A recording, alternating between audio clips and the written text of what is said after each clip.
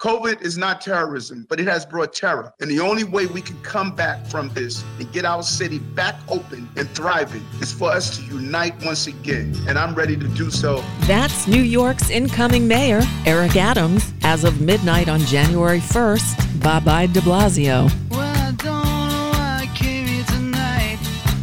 I got the feeling that something ain't right. I'm so scared in case I fall off my chair. And I'm wondering how I'll get down the stairs. Clowns to the left of me, jokers to the right. Here I am, stuck in the middle with you. From Pacifica Radio, this is the BradCast, as heard on KPFK 90.7 FM in Los Angeles. Elsewhere in California on KFOI, Red Bluff Redding, KKRN Round Mountain, KGOE Eureka. In Oregon, KYAQ on the Central Coast, KSO in Cottage Grove, and KEPW in Eugene.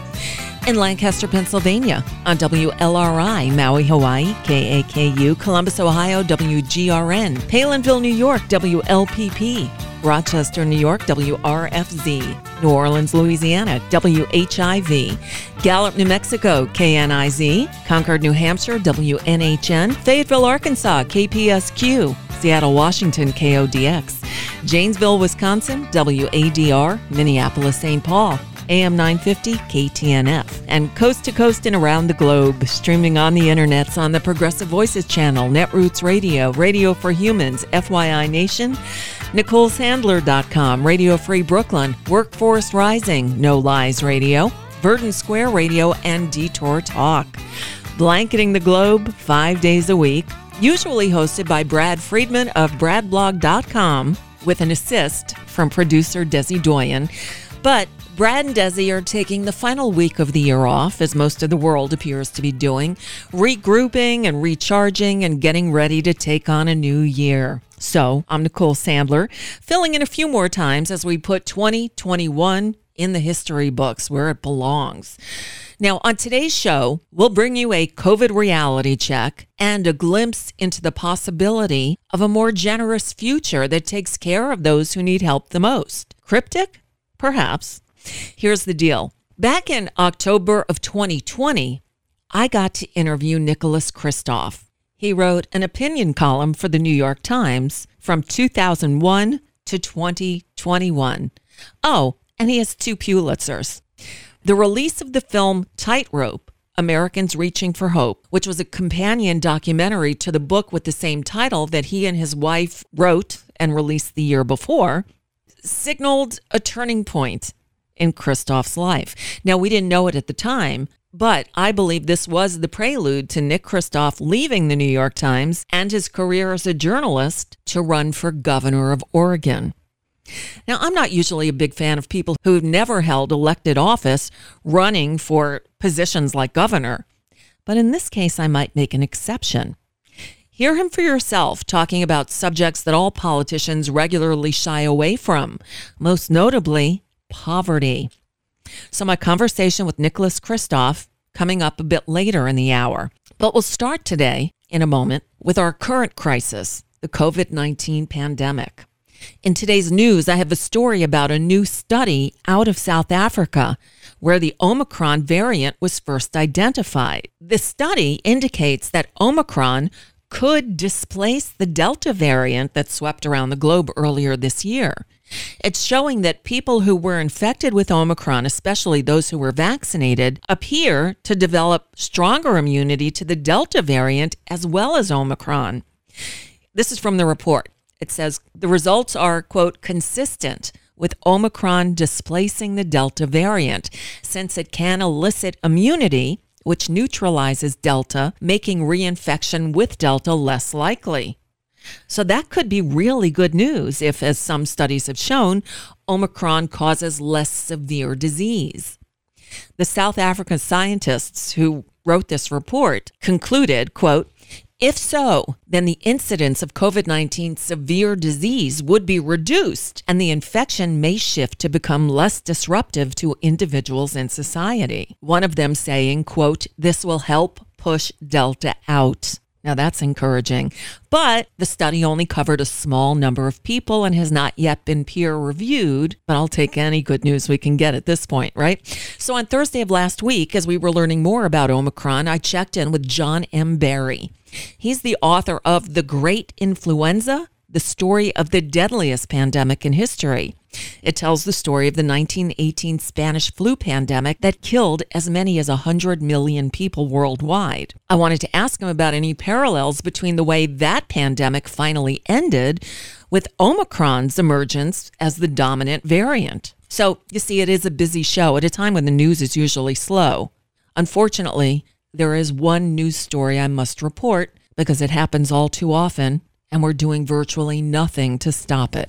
At least 4 people are dead. We'll make it 5 now, following a series of shootings in the Denver area on Monday night. The 5th person who died is the suspect. Yep, the shooter killed and injured people at multiple locations: a business, a shopping area, and a hotel. Police were involved in a car chase and exchanged gunfire with the suspect. At one point, the suspect disabled a police car during the chase and even wounded an officer before he was shot and killed. At each one of these mass shootings, which we see all too often here in the United States, there's a song I feel compelled to play. It's by a singer-songwriter named Cheryl Wheeler. If it were up to me, I'd take away the guns. If it were up to me, I'd take away the guns. We'll be right back with John M. Barry for the latest on the coronavirus pandemic, now entering year 3. I'm Nicole Sandler, your guest host today on the BradCast. Hey, this is Brad. Do you enjoy your non-corporatized, commercial-free BradCast? Yeah, me too. But we need your help to stay that way. Please consider supporting the investigative blogging, broadcasting, and muckraking that we do here on the BradCast and the Green News Report and bradblog.com with the donation. It's easy. Stop by bradblog.com/donate and drop a few dollars in the tip jar. You can make a one-time contribution or an automatic monthly donation of any amount you like. It's easy. It'll take you about 60 seconds, and you'll help me and Desi stay on the air to continue our troublemaking and muckraking without the corporate influence of anyone. Got it? Thanks. Stop by bradblog.com/donate to help us out today. It's unforgiving, this virus of doom, so please don't be led astray. Life is a jab away, oh chum, so go get the jab today. You're listening to the BradCast. I'm your guest host, Nicole Sandler. Joining us on the line right now is John M. Barry. He's the author of a number of books, but most notably, one that we've been talking about is The Great Influenza, the story of the deadliest pandemic in history. John, thank you so much for coming back today. You've been on the show a couple of times in the past couple of years since we've been dealing with COVID-19. And actually, a listener brought you up yesterday, a caller to the program, when we were talking about the Omicron variant. And he said he bought your book, The Great Influenza, after hearing you on the show. And he read it and he said, it sounds like with this Omicron, it's what John Barry described, how the Spanish flu of 1918 ended. So I thought rather than listen to him or try to remember from my reading to go right to the source and ask you to back up a bit. The Great Influenza, the 1918 Spanish flu, it did eventually end. So how did it end? Well, first, happy holidays to everybody. Thank you. The same to you. Yes. And second, the reader is probably pretty accurate. The whether that happens this time remains to be seen. However, I actually wrote an op-ed for the Washington Post that ran in October when I was talking about some of these things. But what happened in 1918, you had a first wave that was not particularly transmissible and, interestingly, extremely mild. A variant emerged. You got a second wave that was extremely transmissible and also very, very deadly, much deadlier than anything we've seen COVID-19. But kind of curiously, if you were sick in the first wave, you had up to 94% protection against death in the second wave. Wow. For influenza, that's extraordinary. The best influenza vaccine we've ever developed was 61% effective. Oh, usually it's in the 40s. Wow. Okay.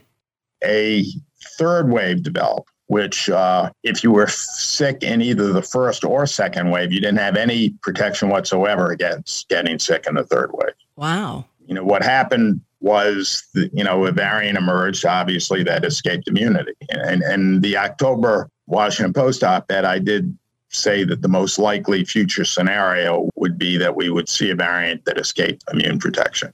I think probably every virologist would have agreed with that. Several I talked to did agree with that. And Omicron seems to be less susceptible to the vaccines that are out now, right? Right. The other part of it is that third wave, it was still much deadlier than the first wave, but it was also less deadly than the second wave. Okay. How much of that was the virus itself mutating, and how much of it was that people's immune systems had some cross protection because they'd already just gone through an influenza outbreak? It's not entirely clear. And that third wave came in March 1919, lasted a couple of months. In the fall of 1920, influenza was pretty bad, but nothing like the second or third waves. Some people consider it a fourth wave of the pandemic. Personally, I don't. I think there were three, but it's only a question of semantics. Okay. However, by 1921, the virus had tamed itself, and we were back to normal seasonal influenza. Now, one of the things about the 1918 virus that made it deadly was it was able not only to bind to cells in the upper respiratory tract, which made it very transmissible, but it could also bind to cells deep in the lung, which made it very dangerous. SARS-CoV-2 can do both. Ordinary influenza viruses very rarely bind to cells deep in the lung.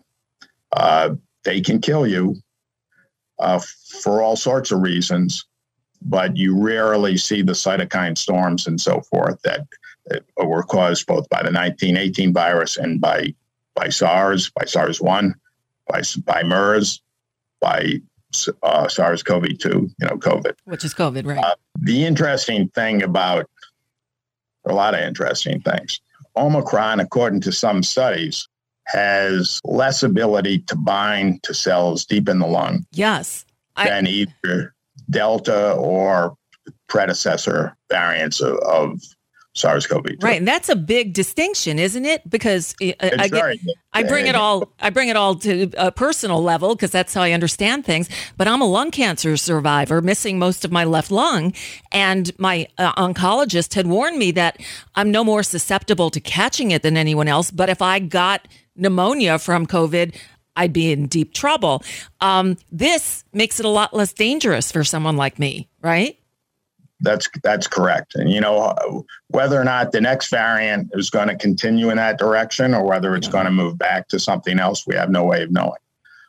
There is a theory that the 1889 influenza pandemic, which was nothing like 1918, but it was considerably more severe than what we saw in 1957, 1968, or 2009. But there's a theory that was actually caused by a coronavirus, which is called OC43, and which today causes the common cold. Right. Now, the evidence for that theory is interesting, but it's not compelling. I'm not an advocate of it. I'm agnostic about whether it's accurate or whether it's true or not, but it's very interesting. The hope would be, of course, that COVID-19 goes away the common cold. If it does that, we really have no idea, when that would happen. Right. But so John Barry, so in 1918, actually 1920 now, it kept morphing basically and finally just petered out. Is that what happened? Like well, it didn't peter out, but it did become less deadly and like ordinary seasonal influenza, which is not the common cold. Right. It is a lot more serious than the common cold. Before this pandemic, it could kill as many as 60,000 Americans a year, including a lot of kids. Sure. Well, something I read about Omicron is that they identified a string of the DNA code, I guess, that is the same as the common cold. And maybe that is the reason that this is so communicable, that it's so much more contagious. I don't know. I'm certainly not. I have RNA, no medical. not DNA, not to be overly technical. Sorry. Gotcha. RNA, duh. Like in the mRNA. But it had the code that is identical to the common cold. So it's related. I mean, the cold is a coronavirus, right? Yeah. Well, a lot of viruses cause the common cold, but several coronaviruses are among them. I gotcha.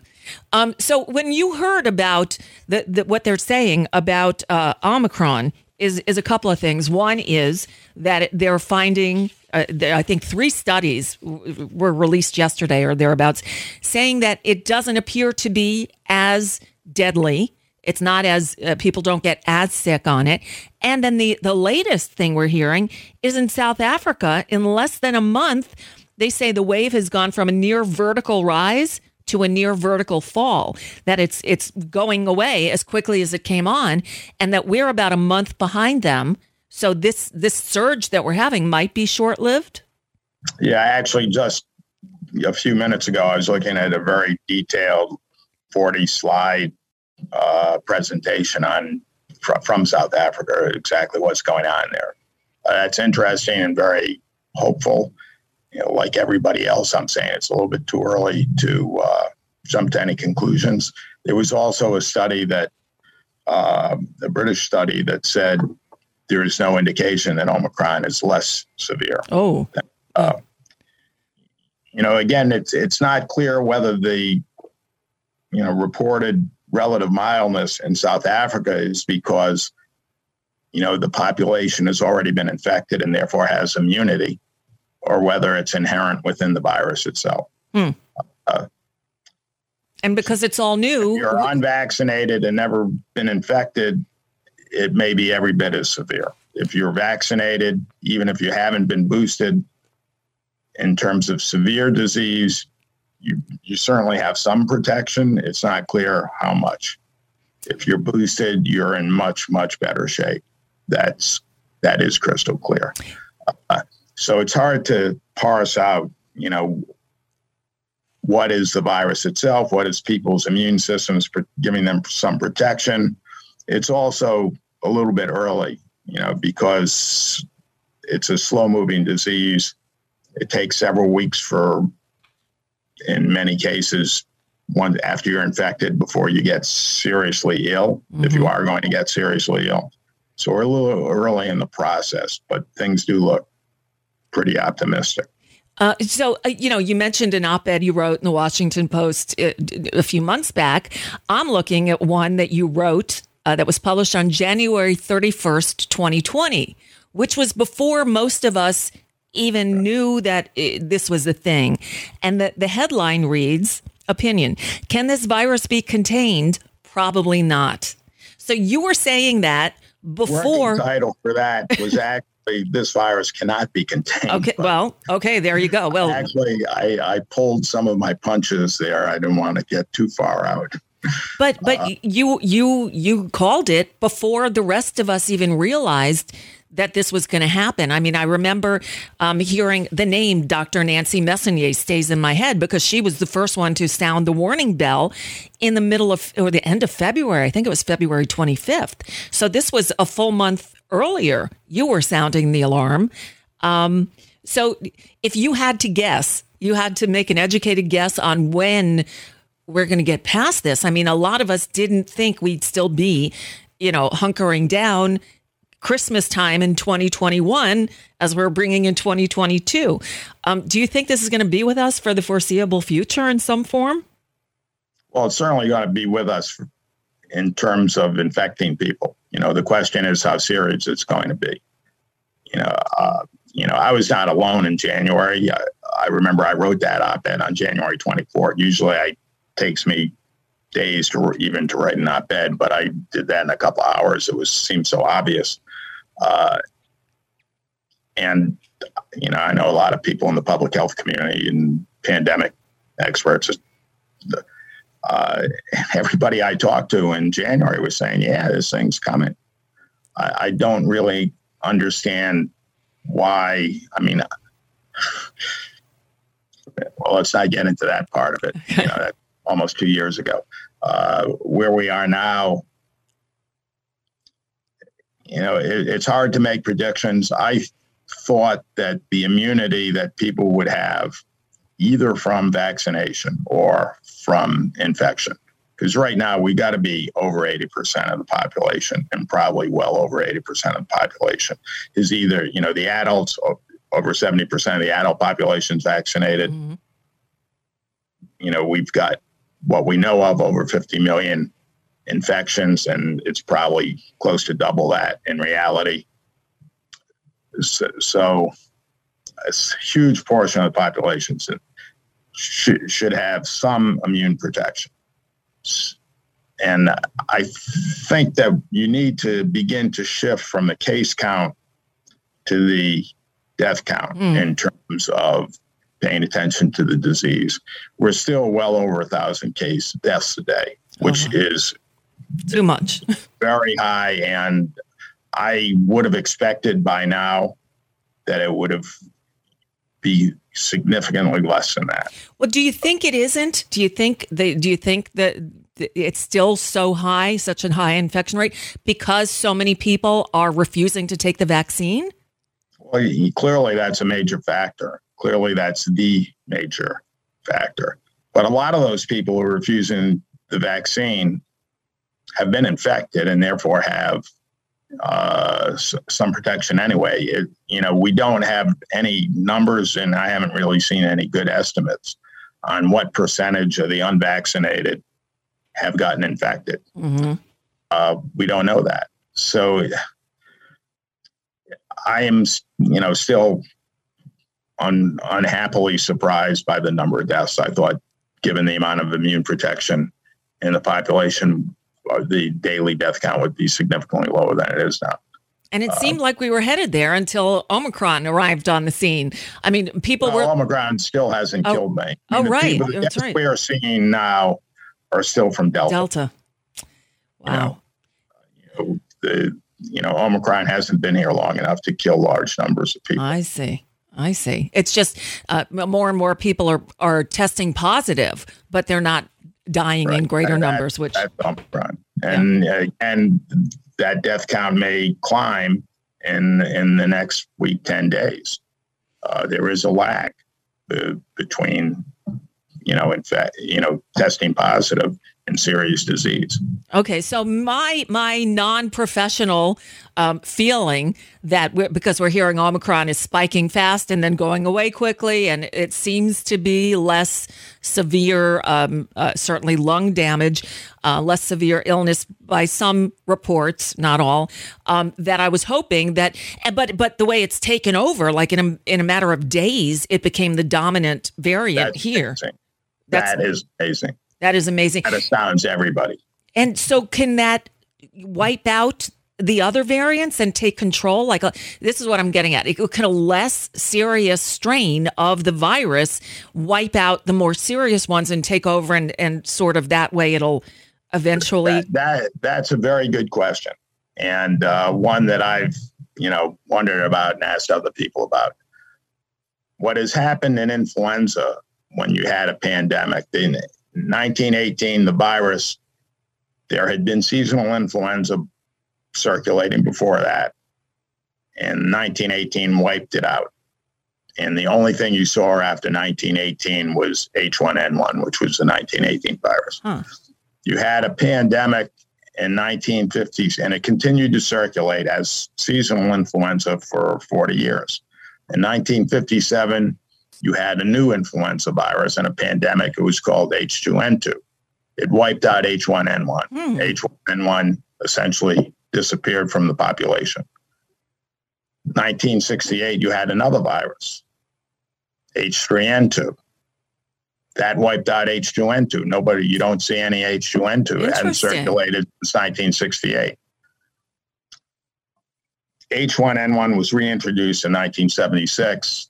plus the pandemic in 2009 was H1N1. Right. That was the But the swine flu, 2009 right? Was that the swine flu for that? Swine, right. Right. Okay. Interestingly, that pandemic in 2009, the only virus you saw was H1N1, the 2009 virus. But since then, H3N2 and the 2009 virus have co-circulated. Wow. They sort of go back and forth. So the question is, Omicron is so different from Delta that you have very little protection against infection if you were infected by Delta. I see. Okay. So does that mean Delta is going to come back in a year? Right. Or less after Omicron, after a wave of Omicron goes through? Will they continue to co-circulate? I don't know. I don't think anybody knows. And if they do co-circulate, or if another variant emerges, I mean, the viruses are going to continue to change. It's not stopping. Mm-hmm. What kind of virus will it be? Will it be able to bind to cells deep in the lung and cause death, severe disease? We hope not, but we don't know. So the thing is, we don't know. And that's the thing. That's what it is, a novel virus. So it's all new. You're learning, the scientists are learning as we go along. And there are people who think there's a link, a negative correlation between transmissibility and severity, but that's not true. There is no law of nature that says the more transmissible a virus is, the less lethal it is. Right. That's just not accurate. We hope that that's the case, but it's just not a law of nature. It doesn't have to happen. You could get a lethal virus that is very transmissible, such as the second wave of 1918. Now, are you encouraged by the FDA today approved the second? They did one yesterday, the Pfizer one today, a Merck antiviral drug to take once you've been infected, but before you get really sick and need a hospitalization. Are you encouraged by that? Do you think that'll help us? Sure. I think, but obviously the Pfizer drug has much, much better results. That's what they say, yeah. And it's also less likely that the virus can develop immunity. And the Merck drug does, in fact, could affect mutations in your own cells. So I think the Pfizer drug's a lot better for a lot of reasons. Right, and the problem with the Pfizer drug is they say it takes 6 months to make the drug, so it's going to be a delay until it's readily available. Right. I do the Merck drug better than nothing. Right. But in a real marketplace where with equal supplies or with adequate supplies, it couldn't compete. Gotcha. But it's better than nothing. It's better than nothing. And final question for you. To the people who won't get vaccinated, I'll give you one story. An old, very dear friend of mine who lives in Los Angeles. I'm now in Florida, so I don't see her often, which I guess is good right now, who informed me that she and her boyfriend both got COVID, and they were in a hotel riding it out. They got the monoclonal antibodies. They got everything, but they were really sick. And I said, but you were vaccinated, right? She said, no. She said, I don't trust big pharma. Now, I had a few choice words for her. Got the monoclonal antibodies. Right, that's what I said. What do they think big pharma? They think the guy the druggist down the street put that together? That's what I said. So I said, you don't trust the vaccine, but you trust it? She goes, well, I know how that works. Well, obviously she doesn't, because the mRNA vaccines, the Moderna and the Pfizer, this is not something that they just developed overnight. This mRNA technology has been in the works for a long time, right? Yeah. And, Johnson & Johnson, AstraZeneca, well, AstraZeneca is not approved in the United States. Right. Novavax has just been approved in the European Union. Well, my guess is it'll be approved in the United States. A very good vaccine. Full disclosure, I own stock in it. Not a lot of stock, but gotcha. Stock. But the point that I made to her is maybe it is put Big Pharma out of the question. The top scientists, not just here, but around the world, are all saying, take the vaccine. It's effective. It works. It's, for the most part, not harmful. I mean, there's always going to be some side effects. There's always going to be someone who has a reaction to a vaccine, but the statistics are statistically insignificant, right? Or am I wrong? I mean, you compare it to getting sick. Right. Even Omicron. Even if Omicron is milder, which has not really been fully established yet. We still don't know for sure. In terms of somebody who's not been infected and not been vaccinated, it's not at all clear that Omicron will be milder and that. But yeah. So are you compared to the illness? The illness is a lot more dangerous than the tiny number of people who have been affected in a serious way by vaccine. Gotcha.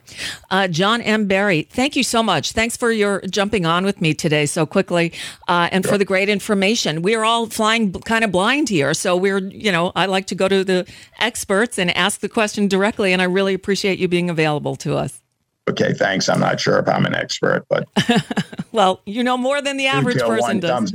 Okay. There you go. Thank you so much, and happy holidays to you. You too. Thank you. John M. Barry, author of The Great Influenza. Yeah, just one of the challenges facing us as we wait for 2021 to turn over to 2022. One other issue facing us today that politicians really don't like to talk about is poverty. So we will next with Nicholas Kristof, who at the time I spoke to him was a New York Times columnist, and now he's running for governor of Oregon. I'm Nicole Sandler of Nicole Sandler Show at NicoleSandler.com, your guest host today on the BradCast. 5 major corporations now own over 80% of all media in the United States, but they don't control us. The BradCast and the Green News Report are 100% independent, 100% listener-supported. But we can't do it alone. We need you. Your support helps us bring real facts to listeners at independent stations across the country. You can make a real difference by supporting independent media. This country ain't going to save itself, but we can all do it together. Join us at bradblog.com/donate. That's bradblog.com/donate. And thanks. All takes time. Time is money. Money is scarce. And that ain't funny. Millionaires are things of the past. We're in low budget film where nothing can last. Money is rare. There's none to be found. So don't think that I'm tight. If I don't buy a round, I'm on a low budget. Yes, I'm on a low budget. I know you said that. I'm on a low budget. I'm a cut-price person in a low budget land. Welcome back to the BradCast. I'm your guest host today, Nicole Sandler of The Nicole Sandler Show. So this interview actually originally aired in October of 2020.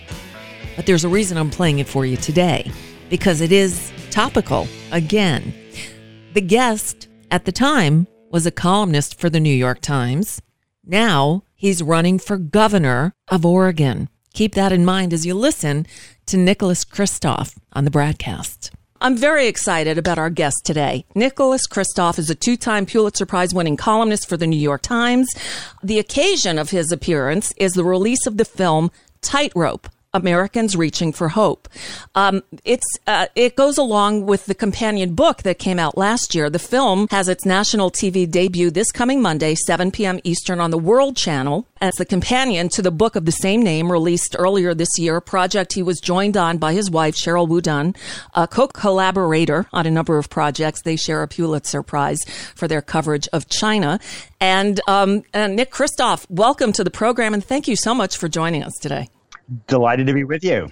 I watched the film with just an aching in my heart. You spotlight the heart of what's wrong in this country. And I'm watching the debate last night, And I can't help but thinking that you did the research for this project before the pandemic hit. So as bad as things were, and we'll explain, what it's about, they're only going to keep getting worse. Donald Trump brags of, we had the best economy. I built the best economy in the history of the country, which wasn't true. And we'll get into that too, because the book is about hope, or the lack of hope. The subtitle is Americans Reaching for Hope. Tell us the premise of it. What made you do this research? With the issues that we talk about that got worse, one of the issues we write about is the toll of unemployment. That's obviously gotten worse. We talk about the toll of social isolation and addiction. That's obviously gotten worse. The toll of a lack of universal health care. And obviously, that is worse above all during a pandemic. But essentially what Tightrope was about was the disintegration of the working class in America. And we told it through my hometown, Yamhill, Oregon, a small farm town. And in particular, we told it through the people on my old school bus, who I'm still close to. But a quarter of them are now dead from drugs, alcohol, and suicide, what are called deaths of despair. And if you want to understand what has gone wrong in an awful lot of America, you could look at my classmates on that school bus and their families. The school bus number 6. And so you've kept in touch with these people because your mother still lives in the house you grew up in, right? Or did? That's right. She's still on the family farm. I go back all the time. And when you're kids you grow up with, you flirted with, you went out with, you competed with on the track, there's nothing can create distance between you. And then you realized, and now all these years have passed, we're about the same age. So all these years have passed, and you realize that a good number of the kids you grew up with are not only not doing well, they're not doing at all. A lot of them are no longer with us. And this is a byproduct of the poverty, the drug problems, the homelessness, the lack of hope in America. Yeah, the family that got on the bus right after I did each morning, it was the 5 Knapp kids. Farland was my grade, his younger brother Zealand, younger brother Keelan, younger brother Nathan, and younger sister Regina, all 5 happy kids. Their dad was a pipe layer who had turned a good union blue-collar job into a middle-class life. And Farland lost his job and died of liver failure from drug and alcohol use. Nathan blew himself up cooking meth. Zealand died in a house fire when he was passed out drunk. Regina died of hepatitis from injecting drugs, and Keelan died just in March from a heroin overdose after he'd lost his job because of COVID. Wow. And it's just one kid after another, and that has just happened. I mean, not maybe to that degree, but that kind of tragedy has unfolded in so much of American communities, white and black and brown, all across the country. And, we have the tools to address that. We have the resources. What we've lacked is the political will. You use your hometown of Yamhill, Oregon, as the jumping off point, but then you took your research on the road and realized this is just one of thousands of small towns across America where the same issues are plaguing people. Now let's back up a little bit, Nick, because again, when you wrote the book, the original book, and did the research, and I went and shot footage and everything, it was before COVID had hit. It was when Donald Trump was bragging that he built the best economy in the history of the world. He didn't, though. And although the stock market may have been riding high, most Americans, especially the Americans you're talking about in this book and in this film, don't have money in the stock market. I don't have money in the stock market. I'm an average American who's been struggling actually since the 2008 crash. This has only made it worse. Talk about that disconnect where the president of the United States boasts about the greatest economy the world has ever seen, but most of America is struggling and dying like this. There's a huge disconnect, and in many ways, President Trump is emblematic of it. But frankly, it has also affected, Democrats as well as Republicans. A lot of elites, educated elites in this country, have done very well. And if you were highly educated in America, the odds are that you've done pretty well. But meanwhile, if you only have a high school degree, or even worse, if you haven't graduated from high school, as 1 in 7 Americans still do, you're cooked. The average non-supervisory wage in 2018 was lower, adjusted for inflation, than it had been in 1973. Wow. Just think about that. Lower in 2018 than in 1973. The 1968 federal minimum wage, if it had kept pace with inflation and productivity, would now be more than $22 an hour. Yeah. Obviously, it's instead it's $7.25. That's right. And so many Americans have floundered as they've struggled in the job market. And, some of them, we have this narrative about how it's all about personal responsibility and bad choices. And, there's no doubt that there are plenty of kids I grew up with who made some bad choices and in some cases showed a lack of personal responsibility. But they made those bad choices out of a context. And, a baby in 3 counties in the U.S. has a shorter life expectancy than a newborn baby in Cambodia or Bangladesh. And that's not because those babies are making bad choices. It's because we as a society are making bad choices. With COVID right now, we are on the verge of an even bigger disaster. All the things that you talk about in this film are still there. That's reality in small town America everywhere. But things are about to get a whole lot worse, right? Because I live in Florida, for example. My governor, who I've nicknamed Ron Death Sentence, just lifted the moratorium on evictions. So all these people who are now unemployed, can't pay their rent, can't pay their mortgage. Now they're maybe a couple of months behind. He lifted the moratorium on evictions right before the 1st of October. So we're going to see homelessness explode across the country. This is the other thing that I was thinking about is that during the campaign, we heard so much talk about the middle class jobs, middle class. We rarely hear our candidates talk about those people living in poverty. And I believe that's the largest, fastest growing segment of our society. Yeah, there's a lot of conversation about the middle class, almost not about the working class. And, there was a really healthy, important discussion in the Democratic primaries about improving college access and dealing with college debt. Unless we come to grips with the fact that 1 in 7 American kids still doesn't graduate from high school, then we can't grapple with this kind of inequity in the U.S. In Native American schools, the graduation rate for Bureau of Indian Education schools is only 53%. Almost half of Native kids in these government schools don't even graduate from high school. So we've got to have that conversation. And social, I think we also don't understand the toll of loneliness and social isolation in much of the country. And that's exploding now too. Absolutely. A quarter of young people said in a survey in June that they were considering suicide. 13% of Americans said that they had engaged in substance abuse or had increased their substance abuse because of COVID-19. And because kids have not been going to school so much, we often don't have the surveillance network mechanism to detect things like abuse at home. Right. But that is surely going on a massive scale right now. Well, and apparently domestic abuse instances are up as well because people are stuck at home. I'm very lucky. I've got a wonderful husband. We're both older. At 61 and 68, we're in that high-risk category. And, I'm a lung cancer survivor, so lungs get hit. So I don't leave the house. Luckily, I've got a loving husband. But my daughter turned 21 during our isolation time.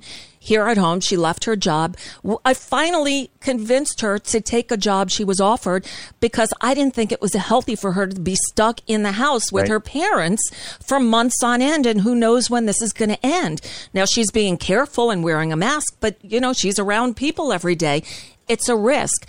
But there are all those people who are in my position, but who don't have the loving husband, who are stuck at home, who are afraid to go out, who shouldn't go out, and loneliness sets in addition to the poverty and the hunger and the other issues. This is going to just explode, and we have a president in the White House who's in denial about all of it.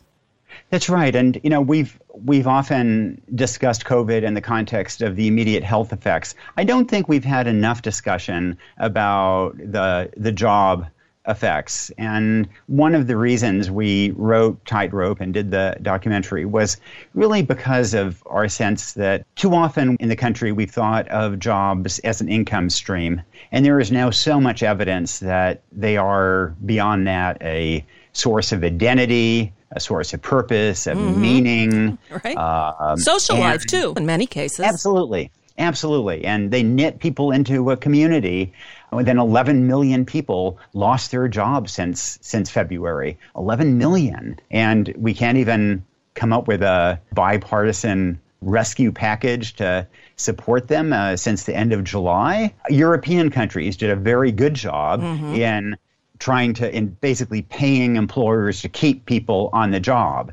And that meant that unemployment didn't go sky high and people didn't self-medicate. And of course, in countries outside the U.S., even if they do lose their job, they don't lose their health insurance as they do in the U.S. Right. In the U.S., 1 million people, because they lost their jobs, also lost their health insurance in the middle of a plague.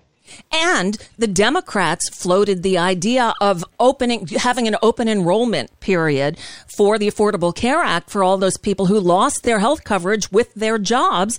And the Trump administration said no. And not only that, they're still going to court on November 11th to the Supreme Court to overturn what's left of it to take it away from the rest of us. I'm wondering, Nick Kristof is with us. When you went back to Yamhill, and you met with some of your old friends and kids that you rode the school bus with, there was one man, I recall you sitting in his home. He was a very heavy-set man who took care of your mother, expressed great love for her, for your family.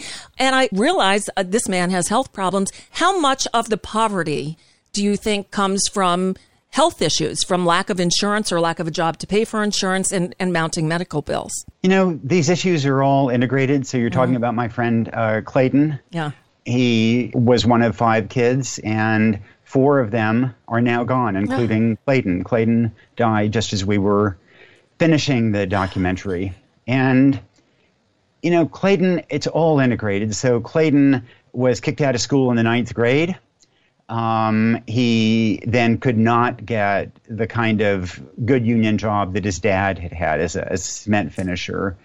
Clayton self-medicated. Yeah. He's a very bright guy, but he self-medicated with drugs and alcohol out of frustration, I think. He couldn't, he wasn't able to form a stable family the way his dad had. And I think that gnawed at him and that ate at him, and he was indeed very overweight. He was 400 pounds. Oh, my. But that was in turn a reflection of his job difficulties, of his poverty, of his lack of educational attainment. And we as a society spent money prosecuting and incarcerating Clayton, but not educating him and not providing job retraining or drug treatment. And Clayton is now gone, but he's got 5 grandkids that have all been removed by the state. All removed by the state. And, I just see these problems transmitted from generation to generation in ways that I just find heartbreaking. When you go back there, and again, your mother still lives there, so obviously you go there. Is there ever any resentment? I mean, you went off to the big city. You're a New York Times columnist, Pulitzer Prize winning journalist. Does anybody show a problem with your success that they're not having, that they're stuck there and unable to break out of this rut? I don't think so. If they do, it's behind my back. I think they're genuinely proud of the things I've done. I was a little apprehensive after the book came out, and now with the documentary coming out, whether people back home will think that I'm, airing dirty laundry. We're pretty blunt about some of the problems. But my sense is that people there, they know better than anybody the local problems. Right. And they tend to be conservative. They tend to be Trump voters. They don't agree with my interpretation of it, but they don't want your sympathy. They don't even want your agreement. What they want is respect. What they want to be is listened to. And I think that they're going to think that the documentary listens to them and treats them with respect. Good, because it's shining a spotlight on an urgent issue and one that, as we said, doesn't get talked about enough. But what you said really bothers me. I mean, I get they're conservative, but Trump supporters, I see so many people living in poverty voting against their own best interests. This man does not care about them, and I don't know what it would take to make them see it. I mean, you saw Joe Biden in the debate last night saying, look, nobody should go to jail because of a drug conviction. They should go to treatment. We need to fix this. Donald Trump says, Central Park 5, even though they weren't guilty, we should put him to death anyway. Again, I keep going back to disconnect. Then there's the state. This is the richest nation on the planet. You've got all these oil-rich countries. We have more money than they do, yet 1 in 5 children in the United States goes to bed hungry at night. There's something really wrong there. People often ask me how it is that my old classmates so often voted for Trump. How is it that people who are really struggling can vote for a New York gazillionaire who exploits them? I think that part of it is that they were extraordinarily desperate and they saw their lives and community disintegrating. And then, along comes this guy who promises that he's going to bring back manufacturing jobs. He points to scapegoats of immigrants and says he can fix the problem. One of the people we wrote about was my old 7th grade crush, Mary Mayer. And she spent 7 years homeless. 4 members of her family committed suicide. At one point, she put a gun to her head. And I'd asked her once, did you ever think that politics might help address these problems? And she said, no, not until 2016. And then she voted for the first time in her life for Donald Trump. Oh, my God. And I was just like, Mary. Oh, my God. But I'd say that I think there's often a misperception that the white working class is simply conservative, and it's more complicated than that. They tend to be socially conservative, but economically more liberal. And historically, they've gone into the polling booth, and if the issues has been guns or gay rights or abortion, then they're more likely to vote for Republicans.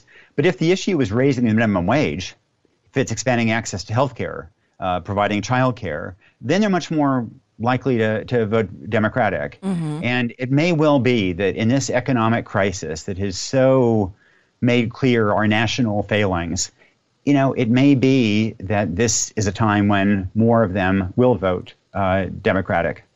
Do you know if the message is getting through to them, the fact that a handful of billionaires have made out like bandits through this pandemic when the rest of us are going broke and blowing through our savings if we were lucky enough to have any, that the billionaires have increased their wealth exponentially because, they had essential businesses, I guess. They're the ones capitalizing on this. Jeff Bezos is, I don't know how many billions of dollars richer, and he still doesn't pay taxes. Do they get that? They don't get it.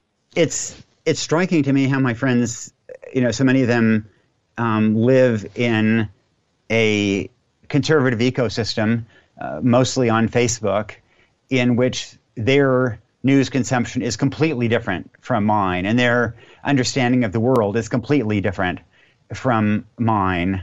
And I think that and Fox News has tended to, reinforce their pre-existing ideas and beliefs, and also a sense that they are looked down upon and scorned by Democratic elites on the coasts, that Democrats want to violate their freedom of religion, want to take their guns away, et cetera, and play upon these kind of cultural fears in ways that, unfortunately, I think are often effective. Yes. And you mentioned Fox, and we've got to go there. I mean, I have a radio sounder, Fox News. We make it up. They are the original source for fake news. It says that too. They were doing fake news long before Donald Trump tried to do the opposite world thing on us and call real news fake news and project his nonsense onto everybody else. And because Fox is so pervasive, again, people are brainwashed by it. And I really think that's what happened to Donald Trump, too. He used to be a Manhattan quasi-liberal. I mean, who knows what he was? He was always kind of ignorant of what's going on in the real world, but he was pro-choice. He donated money to Democrats, and all of a sudden, he's this crazy right-wing conspiracy theorist, and I believe it's because he's addicted to Fox.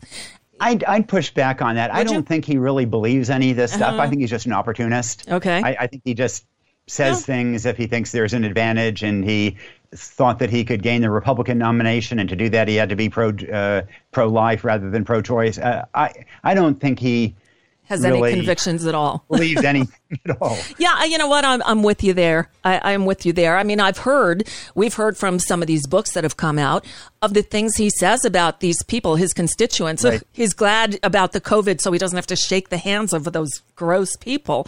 About the evangelicals who laid their hands on him in the office. Apparently he had some choice words to say about them as well. And yet they keep drinking the Kool-Aid.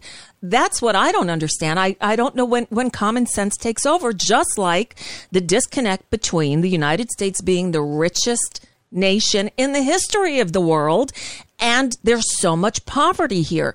And maybe it's Nicholas Kristof, you and your wife, I'm so glad you did this book and this film, Tightrope, because it is shining a spotlight on the thing that, you only talk about quietly. You don't say it out loud. Well, we need to say it out loud.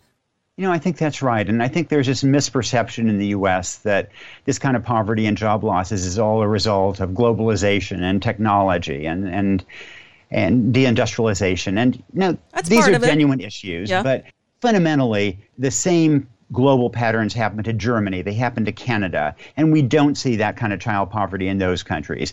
We have kids who are poor, who are hungry.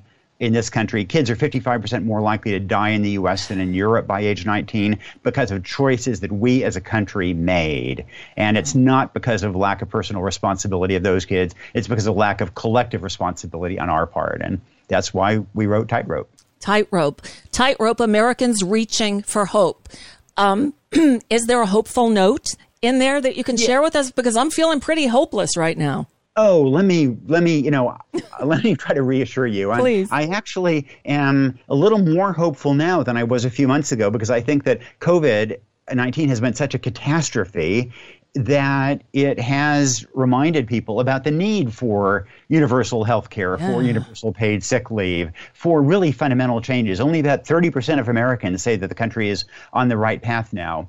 And think about the 1932 election. It was precisely because the Great Depression had been so disastrous, and because Herbert Hoover's administration had been so calamitous and incapable of addressing it, that FDR was able to win a mandate to flip the Senate in the 1932 election and then launch the New Deal. And, FDR was not a revolutionary any more than Joe Biden was, but they saw that and they had popular desire to really begin to address fundamental problems.